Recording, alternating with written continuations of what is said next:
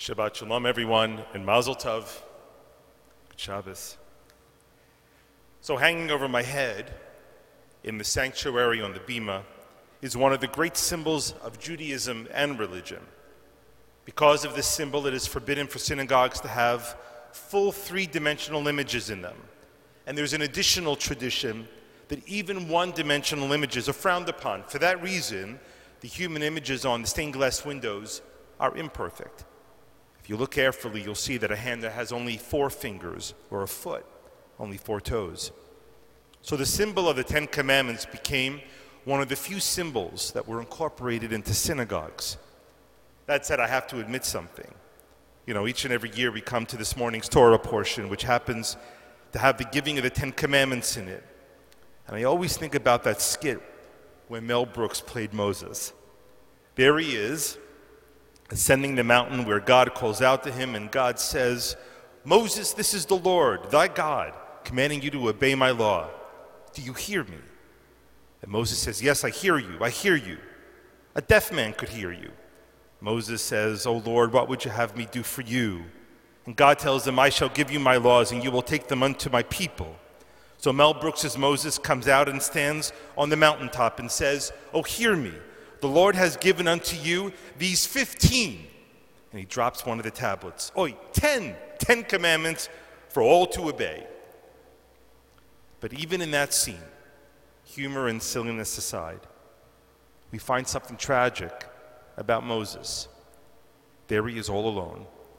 This moment unquestionably the greatest of his life, and there he is, without wife, without his sons, Gershom and Eliezer, terribly alone. The dimension deepens when we realize that we hear of his children only 2 times in the entire text of the Torah, and that there would be no Moses dynasty, and the one who will assume the leadership after him would not be his son, but his student, Joshua. I think in a very small way we see this in the lives of the children of rabbis and ministers, and my children are no different. I have a son doing a master's of philosophy in Israel, which always leads to the inevitable question, what is he going to do with his life? It's not like there's some huge job market complaining about a shortage of philosophy majors. And he tells me, "Dad, don't worry, the rabbinate is my plan C." And so I ask him, "What's your plan A or B?" He says, "I don't have one yet, but I do know I'll never be a rabbi." So too with Moses. We have no idea what happens with the sons or grandchildren, but we do know that they never achieved anything near the greatness that their father did. You could say that Moses' shadow was so great that surely scared his children away, and you wouldn't be wrong. I mean, we never hear of Einstein's, Gates's, Buffett's, or Beethoven's children. After all, what burden could be greater than living in the mystique of your father? But in truth, I think there is one. You see, Jewish tradition believed there was another reason for the disappearance of Moses' sons, which becomes an indictment of Moses, the father. Which is to say that Moses, the father, failed, that there was something he did, or perhaps didn't do, that contributed to his children being what they were, and in many ways what they ended up not being. And I'm saying all this because there's a warning in this for you and me, and not to fail our children like Moses failed his. You know, years ago there was an article in Psychology Today titled "The Nation of Wimps" that asked the kind of question that we all know, statistics aside, is anecdotally true. Why is it, it asks, that the rates of depression which used to be on the rise with people over 40 are now skyrocketing with children? And the answer, I suspect, isn't far from our great gaze. As a child, when I came home from the playground, I could bet I'd be yelled at for tearing the knees of my pants because I had jumped off a swing or slipped off a tree branch or fell off a slide onto the concrete. Today, we dispatch our children to all rubber cushioned surfaces where children safely bounce off the ground if they fall on it. Over a third of parents now send their children to school with antibacterial gels because they worry that the school bathrooms aren't clean enough. Today, a poor grade or a letter sent home doesn't end with the parent yelling at the child.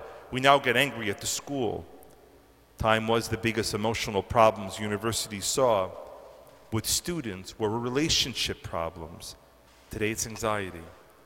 Students arrive to the campuses so fragile, their lives having been so crafted and supported. In 2001, when then Treasury Secretary Lawrence Summers took over as president of Harvard, he discovered that 94% of all the students graduated with honors. And he asked himself, how is that possible? And that was because in order to appease families and make for happy students, Harvard lowered the bar to the point where nearly everyone graduates with an honor, because lowered standards are better than hurt feelings, apparently. Have we finally arrived at that moment where academic and professional achievement is more important to us than character development? So looking at Moses, we can see how Jewish tradition tried to understand the disappearance of his sons and why we never hear from them again. Some commentators say it was because he was so involved with his public life that he never had time to study or be with them. Others say they weren't just leadership material, saying that greatness is made, but not given. But Adrian Zeidenberg, a professor at my alma mater of Bar Ilan, draws on the words of the medieval Spanish commentator Ibn Ezra. He says the reasons why Moses' son never achieved anything of note, why those sons never became leaders, wasn't because they weren't able or wanting, but when Moses went down to Egypt to free the Israelites from slavery, he left them behind in Midian. So our question for this morning is, what was Moses trying to do in leaving them behind, and why was that such a bad thing? What can Moses, our teacher, teach us now? We'll now pause for some beautiful music and for some thoughtful prayer. And God willing, I'll share my answers with you in a little while. Please rise on page 368. Okay, so I began with the question, I'm going to answer it. Why did Moses leave those two sons behind in Midian? Our professor Zeidenberg from Bar Ilan tells us that Moses knew that when he was called by God, that going back down to Egypt would be a dangerous mission, if not a lethal one, and he wanted to spare his children from that danger. Or maybe he just wanted to shield them from seeing the horror of slavery firsthand. But whatever was Moses' particular reason, we know that this overprotection may have made his children safe, but only at an enormous cost. They're safe in the wilderness of Midian, which is modern-day Jordan. His sons Gershom and Eliezer would not see the brutality of slavery, but they also would not live to see the miracles of the plagues, the parting of the Red Sea, or be at Sinai for the giving of the Ten Commandments. That Moses, at his greatest moment, may have been alone, but they were absent, and that absence would leave an indelible mark on them for the remainder of their days. All Moses wanted is what most of us want. We want our children safe. But their story helps us realize that if you want to make a difference in this world, that you have to be prepared to suffer some pain, to face some measure of loss, to take the blows and failures that come with living in the world. Because the more you try to avoid suffering, the more you actually suffer.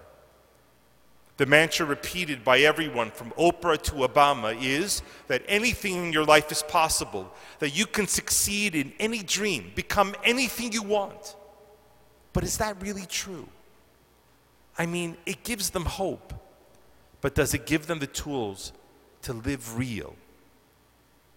So could it be, is it possible that the rampant anxiety and depression we see, if not created, is aided and fueled by our desire to shield those we love from making mistakes, to protect them from suffering loss, from realizing that not every dream comes true?